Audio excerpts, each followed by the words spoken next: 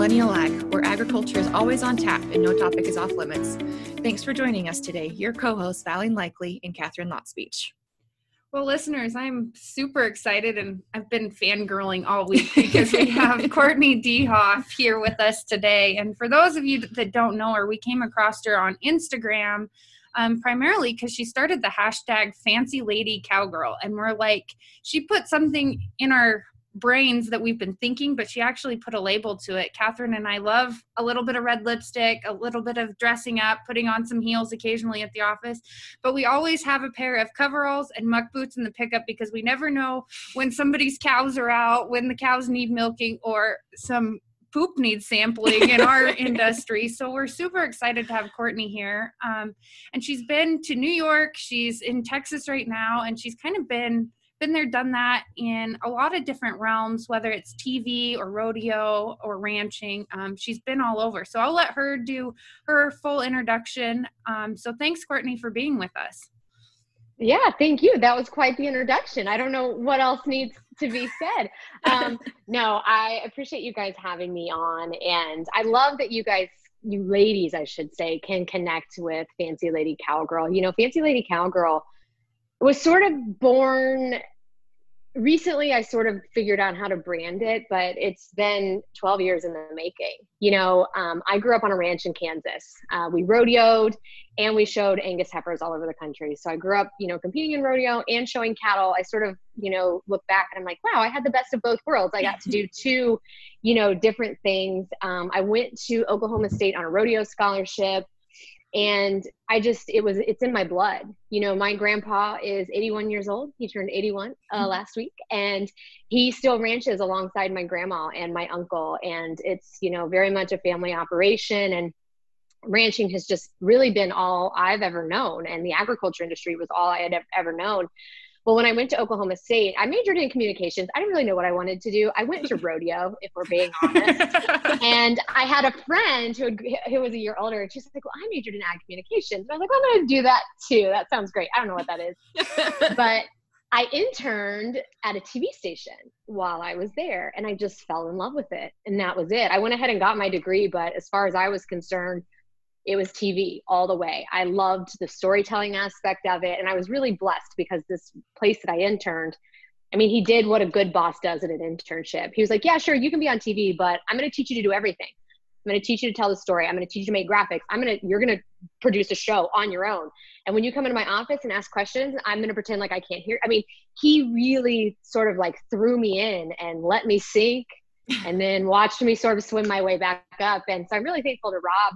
McClendon is his name, and I'm still good friends with him. And I knew TV was what I wanted to do.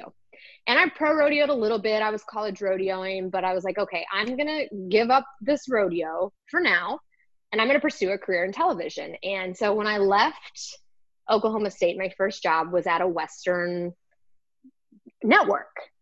And I moved to Nashville, and I was there for a year, and I hated it. I hated the environment. It was, in my opinion, not doing justice to the community that I knew and loved. And I didn't like it. So I quit. And that's how my TV career started. I quit my first big kid job, as I like to say. And, you know, traveled to Europe for a while because I learned very quickly in TV, you don't just like go from job to job to job. There are contracts, and you have to wait until people's contracts are up. They're not always hiring. I mean, TV is sort of a very tricky industry. And so anyway, that sort of was a turning point for me. And I thought, you know what? I want to be on TV in places like New York and LA. I want to be on networks like CBS Sports and Good Morning America and The Today Show. And if I'm going to be on those networks, well, then I can't really like embrace this rural side. Mm-hmm. You know, this young, like 23-year-old in me was like, okay, this is why at 23 years old, I think the reason that I haven't made it to New York already is because I'm a little farm kid from Kansas. And so I'm going to stop telling people I'm a little farm kid from Kansas. And so for many years, I didn't really discuss where I came from, what my background was. But what I discovered is that once it's a part of you, it never leaves. Mm-hmm. And you can try as hard as you want to get rid of it and to ignore it. But it's in your soul, as cheesy as that sounds. Like, you cannot get rid of it. And a real turning point for me happened in Dallas. About 4 years ago, I moved to Dallas to host a TV show here, and it was a national news network. So our direct competitor was the Today Show, Good Morning America, these giants. And our producer was always saying, bring us stories that no one's talking about. Bring us big national stories that the media is not talking about. Well, that's easier said than done. We didn't have the budget of GMA or the Today Show or CNN or whoever. And during that time, there were really bad wildfires that popped up in the Midwest. And my mom texted me and she said, this is really, really bad.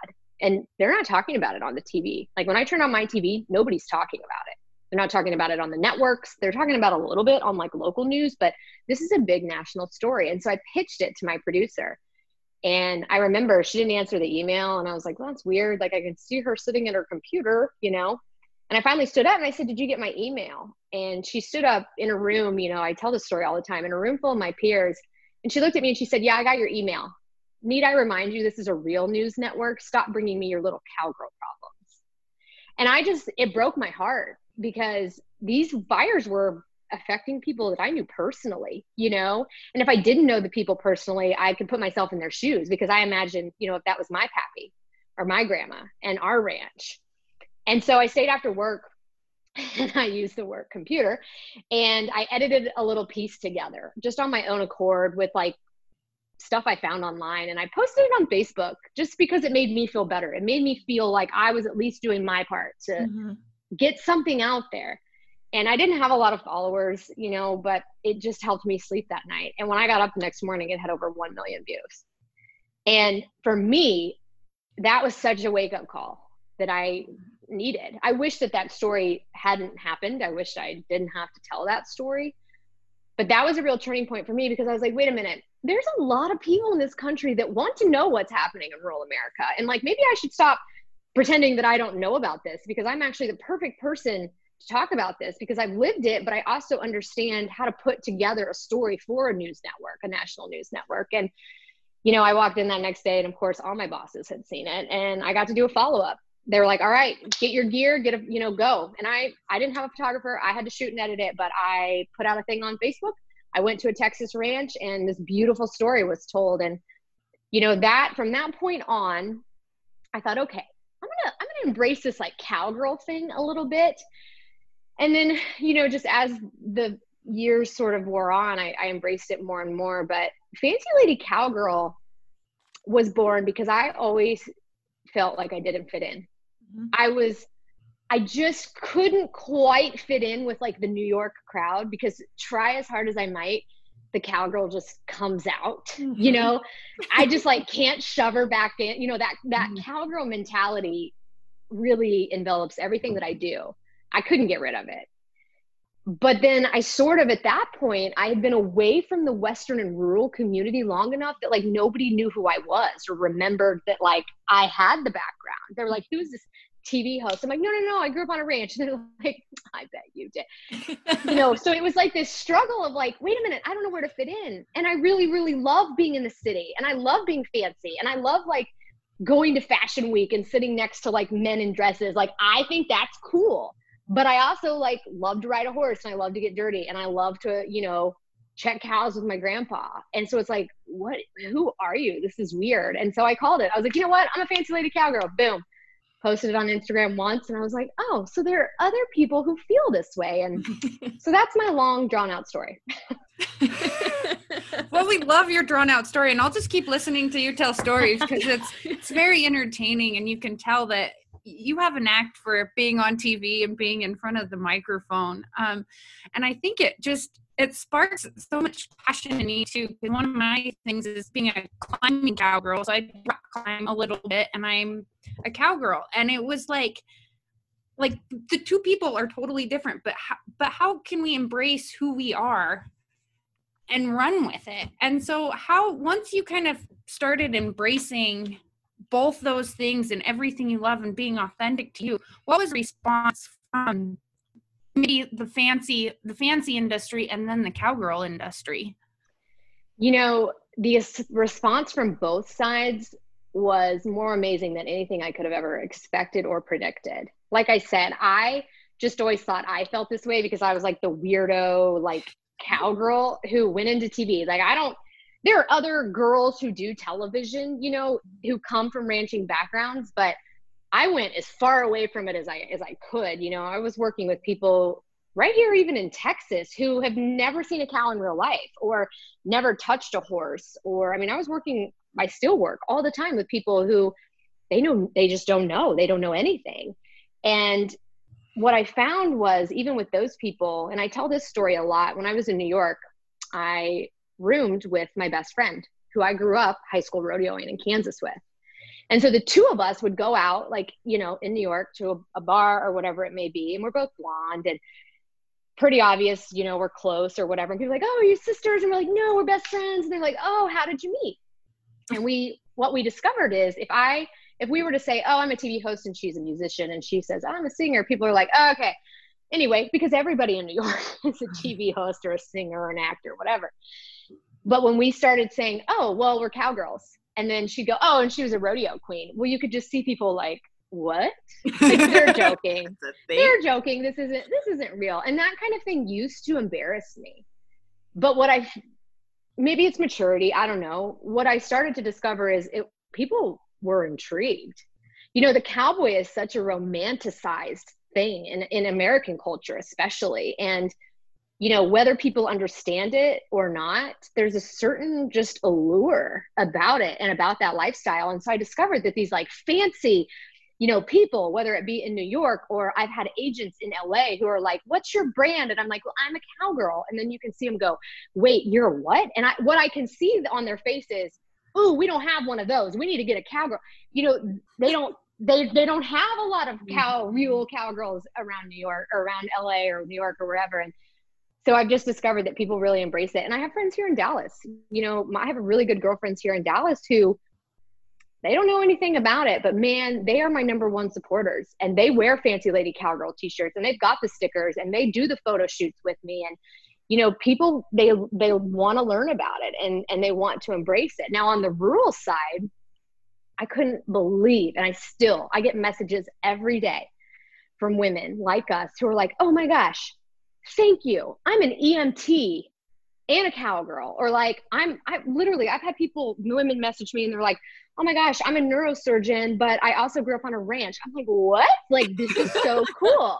And that's what Fancy Lady Cowgirl is. I want to tell those stories of women who have maybe left the ranch or the rural community and sort of have a love for both. And I also want to tell the stories of women who know nothing about it, but are really interested and just have a passion for learning more. That's what Fancy Lady Cowgirl is to me. And I coined it cowgirl because that's what I consider myself, a cowgirl. You know, I grew up riding and roping and ranching. But to me, and I've said this a few times on my Instagram, when I think of a cowgirl, I don't necessarily think of someone who rides a horse. I don't care if you've never ridden a horse. I don't care if you've never even been around a horse. You know, we sort of have this stereotype of what a cowgirl is. Mm-hmm. To me, a cowgirl is just somebody who embraces and uplifts ways of the Western culture. You know, it's somebody who has those traits of humility and integrity and morality. That's what a cowgirl is to me. So I don't care, you know, if you come from a pig farm, you're a cowgirl. I don't care if you are running a CBD farm in Colorado. You can be a cowgirl, you know? And I say that because I'll have people message me and they're like, oh, we really love what you're doing. We're not cowgirls, but we really relate with it. I'm like, no. You're a cowgirl. Like, I coined you a cowgirl. It's my rules. Fancy Lady Cowgirl's mine. I make rules. You're a cowgirl. So it's been great. I love that so much because I grew up on a dairy farm.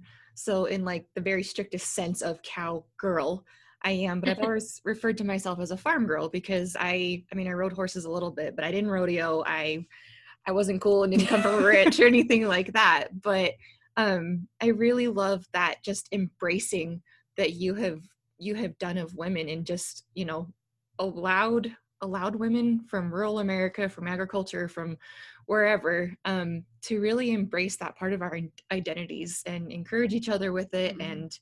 and just uplift women because your story rings so true.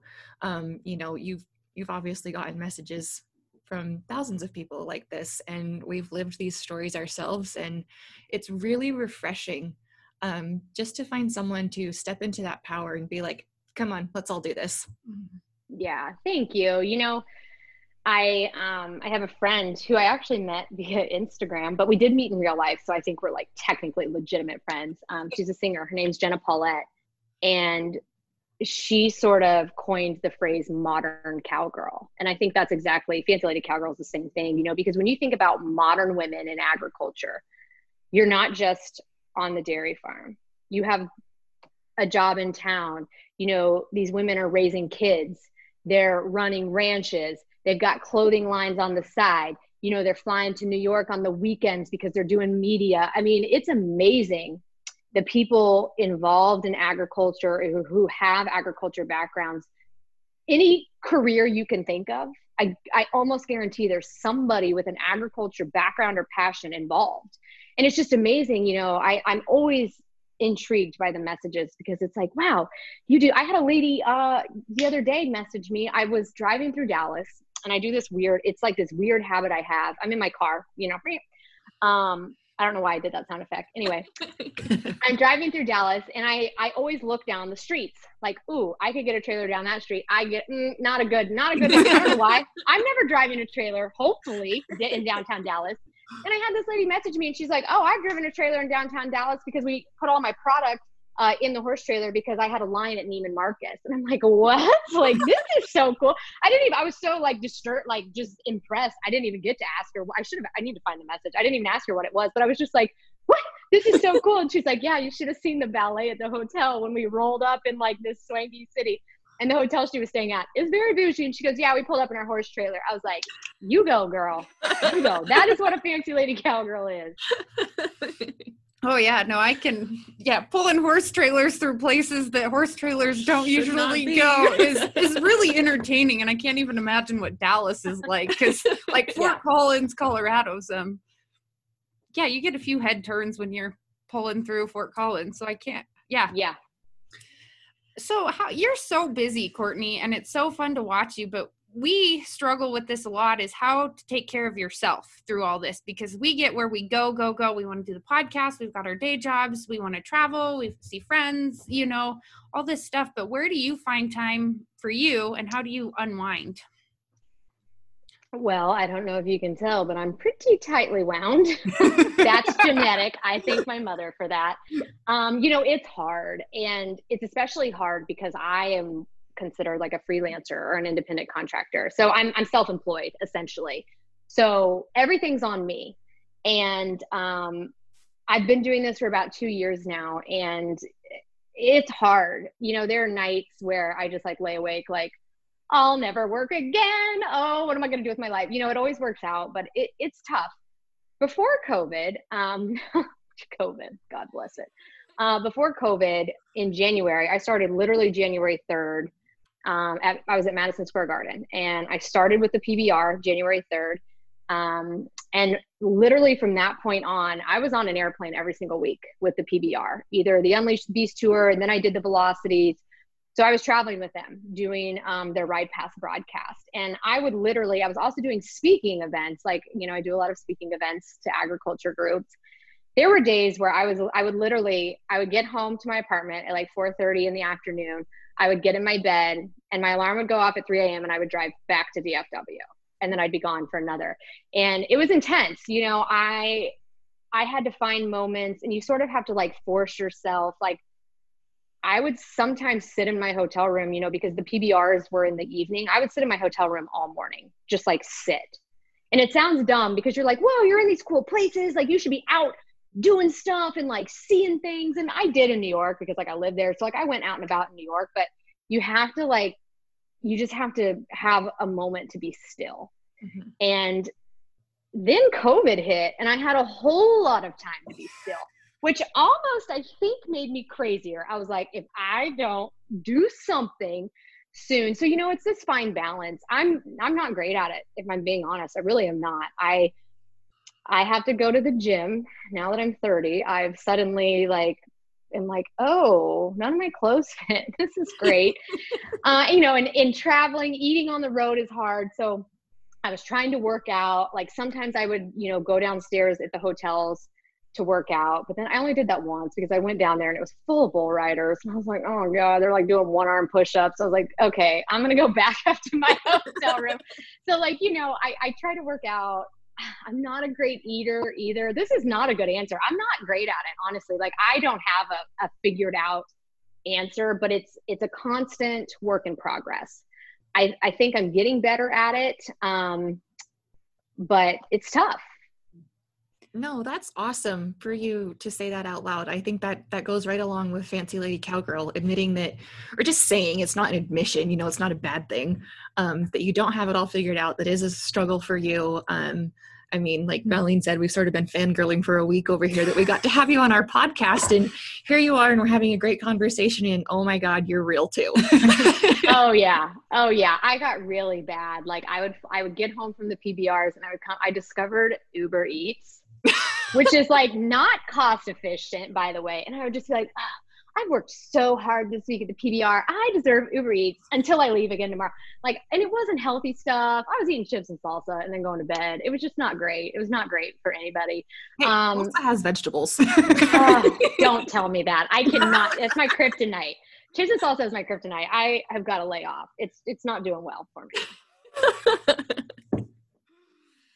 So another thing we're wondering is, how do you manage being so active on social media with your busy lifestyle? Because Val and I were doing this podcast social media thing on the side with our day jobs, and you know, we want to grow it and we want to turn it into something really cool. But sometimes at the end of the day, the last thing you want to do is think up something clever to post on Instagram or Facebook or the cesspool of Twitter. Yeah. You know, that's a great question. I'll be very honest. Social media is something that I would say, well, for Instagram specifically, I really started honing in on and focusing on my Instagram in March, only because I was at home, sitting on my couch in my apartment, not allowed to go outside. So I really started sort of trying to like learn and sort of figure out some of the logistics. I don't understand the analytics. I post hashtags, not really sure what the point of them is, but I do it because other people do it, don't really know. But I'm learning as I go. And when it comes to Instagram, I look at like the girls who have big followings who are doing similar content. And I've reached out to a couple of them. Like my friend Natalie Kovarik is great. She was with Ranch Wise Beef Co. And one time I just asked her, I was like, I know that like I should probably pay you for this, but like since we're friends, can you help me? And she was so kind and so wonderful. And so I would say if anyone listening, you know, don't be afraid to reach out. Like, don't be afraid to reach out to someone like me and be like, I have girls all the time, like, how do we get started? Like, how did you start your platform? And for me, honestly, the one fact that I do know about social media is authenticity always reigns king. So you talk about not wanting to do a post or you know, whatever. I don't have a set schedule. I just post when I'm inspired. I sit down and I write out my post in my notes, something that is on my mind, something that's inspiring me, and I choose a picture and I post it. Now, I do, like within the last week or so, I try to like sort of have a color, you know, like I'm sort of getting in tune with that stuff. But I always tell myself this. I'm like, I'm not going to let an aesthetic get in the way of my message. I'm not going to let, you know, a look or a, you know, theme ruin what I want to say. Like I am pretty authentic. I do everything from, you know, Fancy Lady Cowgirl to Jogger Watch to whatever else may be going on. Because at the end of the day, I think when it comes to social media, and the same for you and the same for people listening, at the end of the day, you're the brand. You know, I'm the brand, and I'm honest, I'm real. I really love supporting other women.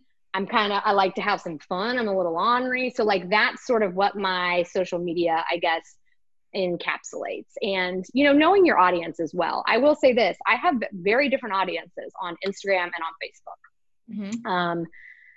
I don't necessarily I don't really post different content. Like my Instagram posts go right to my Facebook, but I know that certain things do better on Instagram, certain things do better on Facebook. Facebook, the people are a lot meaner. I will say that. Instagram, for the most part, it's like, yeah, woo, you go. And then Facebook's like, well, dear Courtenay, you're an idiot. And I'm like, okay. So, you have to just sort of like learn your audience. And one big thing for me, as far as I'm on my phone a lot. And sometimes when the little like iPhone, like, this is how many hours you spent on your phone. I'm like, oh my gosh, does anybody saw that? I probably need help. Like, I should probably go to therapy. This is embarrassing. But at the same time, one thing that I'm very cognizant about, if I'm like out to dinner with friends, or if I am having a meeting, or if I'm just doing something one-on-one or even in a group, I'm not on that phone. And it's a pet peeve of mine when I'm hanging out with people, even if it's like watching a movie or something, and I look over and they're on their phone.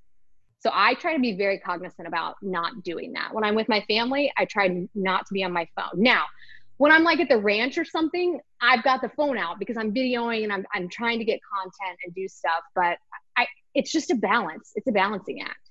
Well, and I love the message between the balance is your authenticity. You're authentic to your followers on Instagram, on Facebook, but you're also authentic to your family and your friends and the people you're with. And I think that's the biggest downside to especially the millennial generation, since this is a Millennial Ag podcast, but we get buried in not being authentic or hiding behind our phones, whether it's person to person or what we're posting. And that's what we struggle with, is we want to be authentic and we also want to put a good message out there. And sometimes we get a little too educational or too like scripted, but just being real and being like, oh, we fell down in the mud today and we're getting cow poop, because that's more likely. Yep.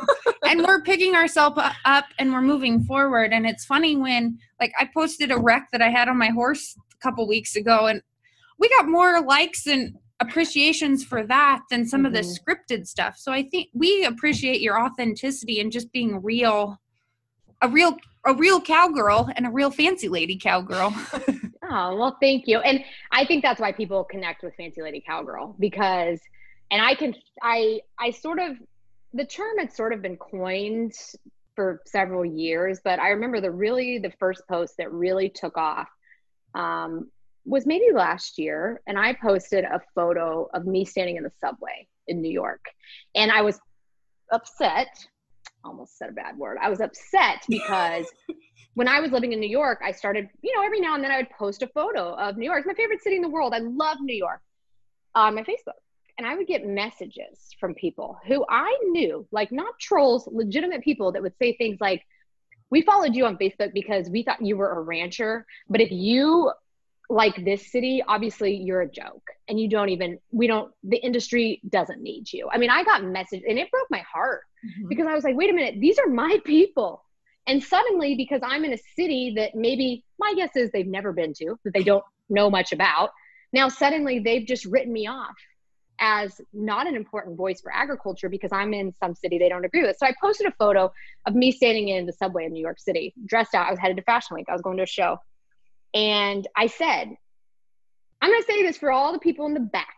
And I was mad. I mean, it was a rant. It wasn't like as aggressive on Instagram as it was in my head when I was like writing it.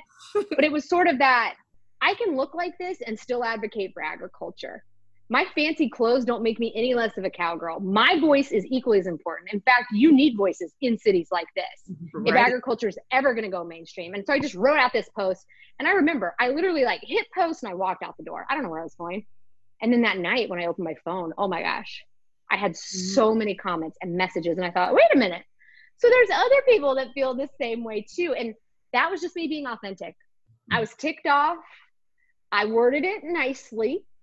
And I just posted it, and I think it's just whatever is on your heart and whatever is authentically you, post it. And I post stuff all the time that's authentically me that people don't like, that they don't agree with. People get mad. People get mad at me all the time because I say things about agriculture that I think need to be said. And agriculture doesn't always like to hear them. And I say them, so you just have to know not everybody's going to agree. Not everybody's going to like you. People are going to message you mean things, people are going to forget you're human. And that's just, that's part of it. That's part of having a platform, unfortunately. But I would just say at the end of the day, You have to be authentic to you. You know, I was talking about my brand, the Fancy Lady Cowgirl, with somebody, and I said, I'm just trying to define it. Like I'm trying to figure out like what direction I'm going. And he said, stop. And he looked at me and he said, here's the thing. I'm going to define the brand for you right now.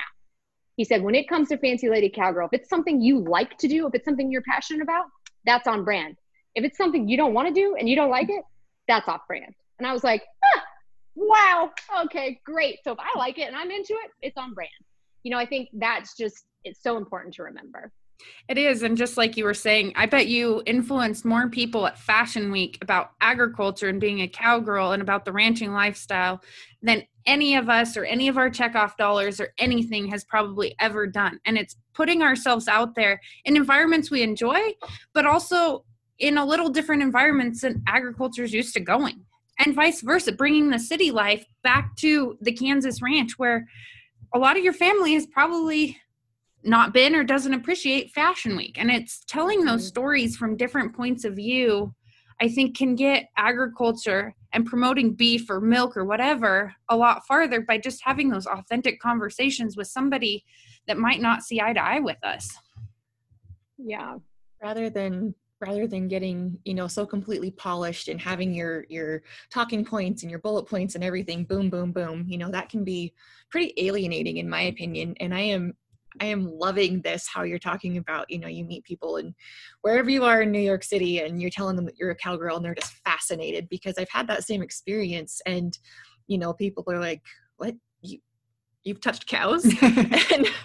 and it's so incredibly funny how easy it is to have a conversation about the lifestyle that we love with those kinds of people. And then back in agriculture, in our little tiny circle, relatively speaking, you know, we cannot figure out our right hand from our left hand trying to connect with consumers. Yeah.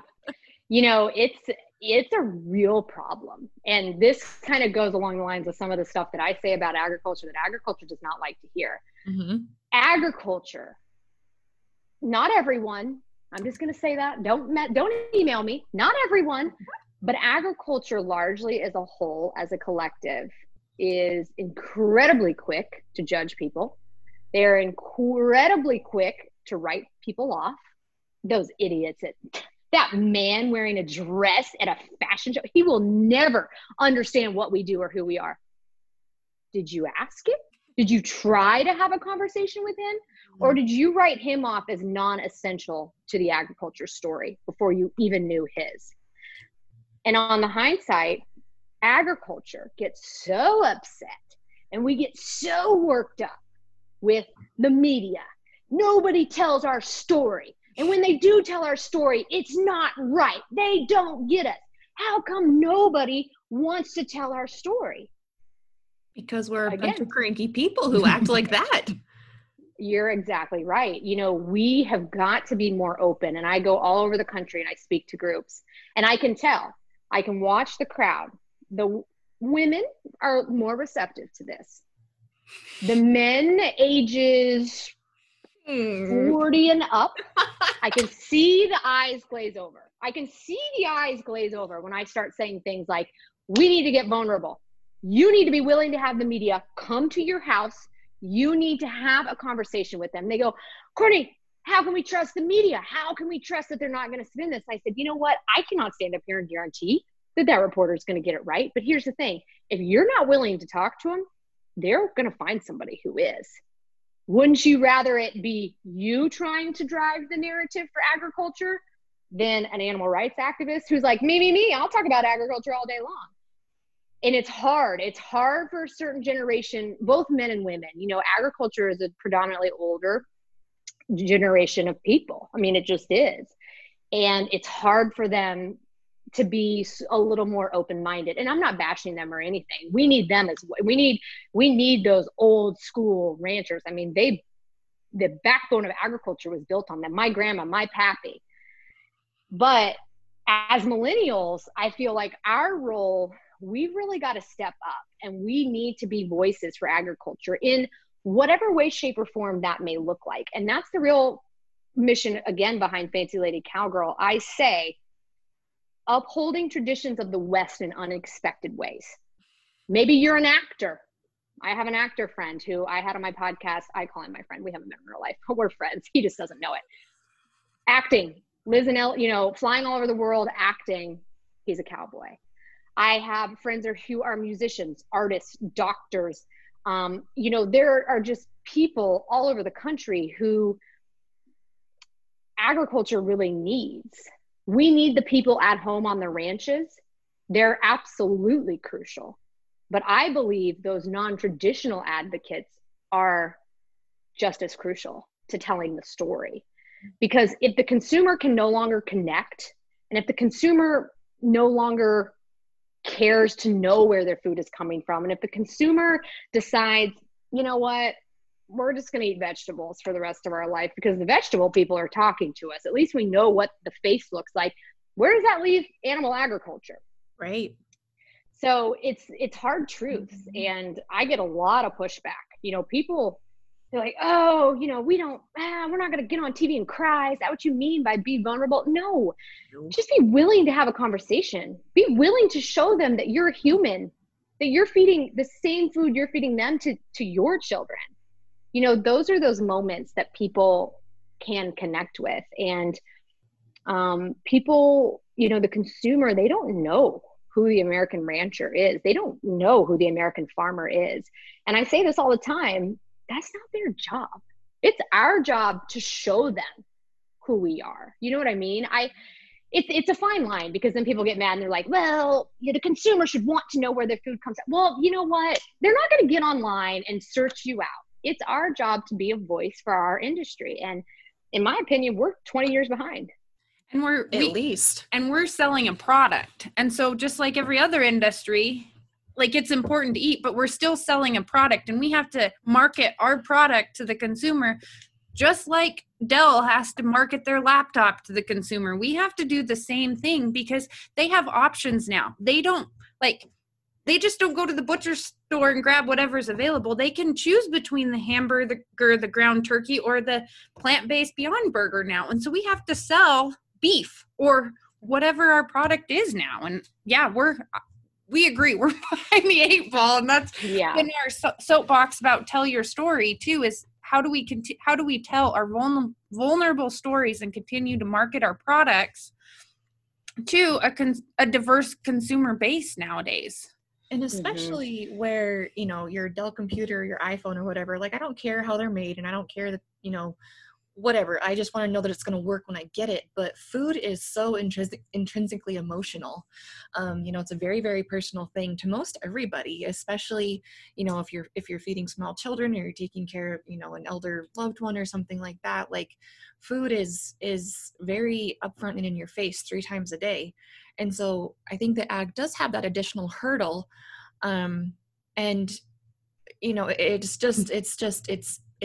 It's part of our lot, and it's fine. We just need to figure out how to do it. And instead of, whining and complaining about how people don't listen to our story, but you also don't want to tell your story, and you don't want people on your rant. Yeah.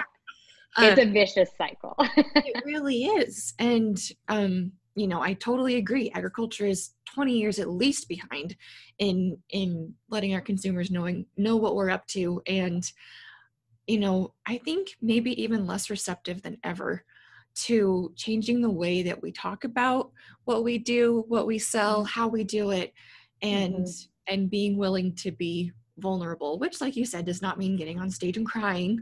But it means having conversations like this, and, connecting with people who are willing to say the things that sort of piss off, mainstream agriculture. Yeah. Well, and I think you bring up such a good point, having the conversations, because you never know where the conversation is going to lead. I tell this story a lot. I was emceeing a charity event in Dallas, like, formal gown, hair, whole thing, nothing to do with agriculture. And so I'm there. I don't know anybody. They hired me to be the MC, and I'm getting ready to walk up the stage. And this woman kind of runs up to me and grabs my arm. She says, "Hi." And I said, "Hi." Like, I'm getting ready to go, I don't know where this is going. And she goes, "Are you Courtenay DeHoff?" And I said, "Yeah." should I, why? Who wants to know? I was like, yeah. And she goes, I watched your animal rights video. And I thought, oh boy, like, here we go. I had partnered with Protect the Harvest to just sort of do a like, hey, this is the real mission behind these groups that I shall not name. Love it. So did a video, and I thought, oh boy. And she goes, yeah, I watched it. And I was like, oh, okay, can we have this conversation like afterwards? Like, am I gonna have to like karate? Like, is she gonna fight me? I don't know where this is going. And she goes, yeah, I watched it. I didn't know any of that. And I said, oh, okay, well, I hope it was educational. Like, I don't know where this is going. And like, now's not really the time. And she goes, I just wanted to say thank you. And I thought, whew, okay. She was receptive to it. And I was like, yeah, okay. And I was like, are you a rancher? Like, what, just trying to figure out how she follows me. And she goes, yeah, I have some cows. And I was like, oh, well, very cool. Well, I'm so glad, that you follow. And then I went on to stage, whatever, didn't think anything else of it. And then after the event, she came back up to me and she introduced herself. And I said, okay, so, your name is Jamie. I said, tell me about your cows. Like, do you have a, ranch? Like, what do you do? And she goes, no, actually, they're my neighbor's cows, but I just look at them over the fence and I have pictures of them in my house and I tell people they're my cows. I was like, oh, okay, that's cool. And she goes, I just absolutely love agriculture. She goes, I am just such a big proponent of animal agriculture and just everything that you guys do. Like, I just think it's wonderful. I hope that my daughter marries like a real ranching cowboy. I so appreciate you guys. And I was like, oh, like, that's so sweet. This woman who lives in the city in Dallas, her neighbor's got cows. I said, wow, thank you. And she goes, I just love everything you do. And I was like, oh, great, wonderful, thank you. And as I got ready to walk away, she said, yeah.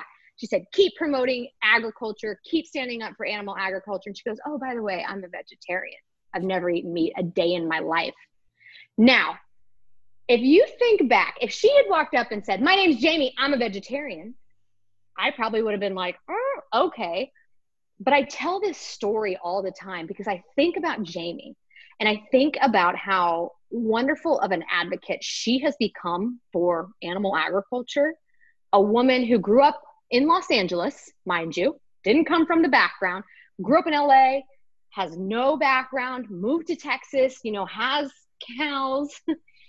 And I look at someone like Jamie and I think about the agriculture community and I think, wow, she is the exact type of person that we would have written off so fast as not being essential to our story. She doesn't matter because she doesn't get us. She's never eaten meat in her life. Like, what, who is this person? And I did a podcast with her, later as we became friends, and I asked her about it.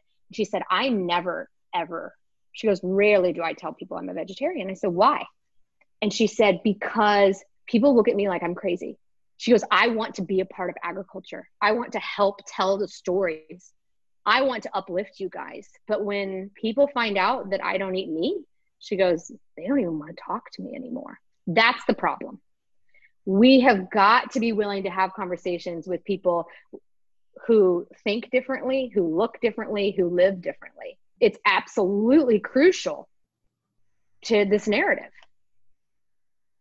You laid out what we've been trying to do since we started this podcast, is have those difficult conversations in agriculture, but also in different sectors. Our episode last week was with a vegan, with an animal activist vegan who used to show my own dairy cows. I grew up with her. Talk about a twist, right? I love it. I love it though. That's the kind of thing that we need to do more of. And you mentioned, I talk about this too, because I see a lot of fighting within the agriculture industry. Mm-hmm. The grain-fed people think the grass-fed people are stupid. The chicken people don't have it. Beef industry, not their problem. The dairy, it's like, okay, if we could step back for a moment, and we, the three of us can scream this all we want, but it's like, come on, you guys. If we're not willing to work together, and like, I love that. I'm literally like, oh, I need to get a vegan animal rights person. Maybe not, but on my podcast, potentially, I love that because we need to be having those conversations. I've been to like meetings and like breed organizations and big like industry events. And we sit there and we talk and we talk and we talk and we talk for 3 days. We talk. How are we going to do this? How are we going to promote this? How are we going to do this? But if you look around the room, it's all people like us sitting there. Mm-hmm. There's no diversity.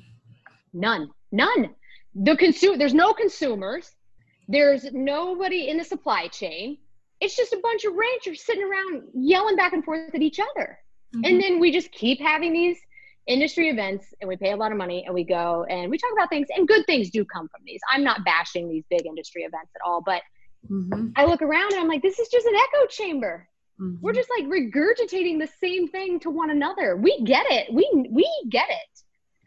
And so, yeah, it's a struggle. But again, one of those things, just mark that under another thing agriculture doesn't necessarily like to hear. No, and Courtenay, we've just enjoyed this conversation thoroughly because we've brought up racism, we've brought up mental health, we've brought up those conversations that those industry groups they might give a little lip service to and pat you on the head and send you on your way, but they don't have those hard, deep conversations or let us question the norm sometimes, because how are we going to get the next generation of agriculture to take over if we can't be forward-thinking, if we can't include everybody, if we can't have diversity at the table, whether it's in the supply chain or consumers, or get people involved in agriculture that production ag, right? Let's get a little diversity in here. I mean, not bashing them, but we're made up of mainly older white males, which is fine. They know what they're doing. We've got a lot of really good things going. But so many good ideas and other creativity and innovation can come from other avenues too. And it's frustrating to sit here as nearly 30-year-old millennials, and yourself, and we're the youngest ones in the room. We're women. Valine mentioned some of the things we talked about, and we have literally been patted on the head about those topics from some of those people in those generations in our lives in the last few weeks. And that is just infuriating, because here we are trying to make a positive change. And, it's like you're running up against a barrier, and they don't want to. So I'm sorry for interrupting. No, Val, you're good. But we're just so delighted to meet someone like us. I know you say that you're, like you said on your podcast, you meet people virtually and you force them to be your friends, and that's sort of how we feel. The same Consider us friends. And we hope that we can meet you someday in real life. We could talk to you forever. We're definitely going to have you back. There's so many things that we need to explore further. But before we wrap up this episode, will you please tell our audience and us where we can get some Fancy Lady swag and where to find you? Yes. Well, you can follow me on Instagram. It's just at CourtDeHoff. The Fancy Lady swag is just fancyladycowgirl.com, but it's all over my Instagram. My Facebook is Courtenay DeHoff TV.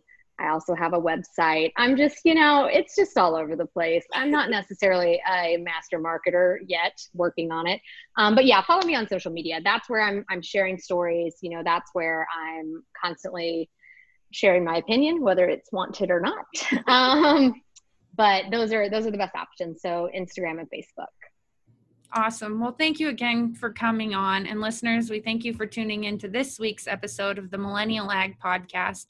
You can email us, talk to us at millennialag.com, or follow us on Facebook, Instagram, or Twitter. Until next time, we're Millennial Ag.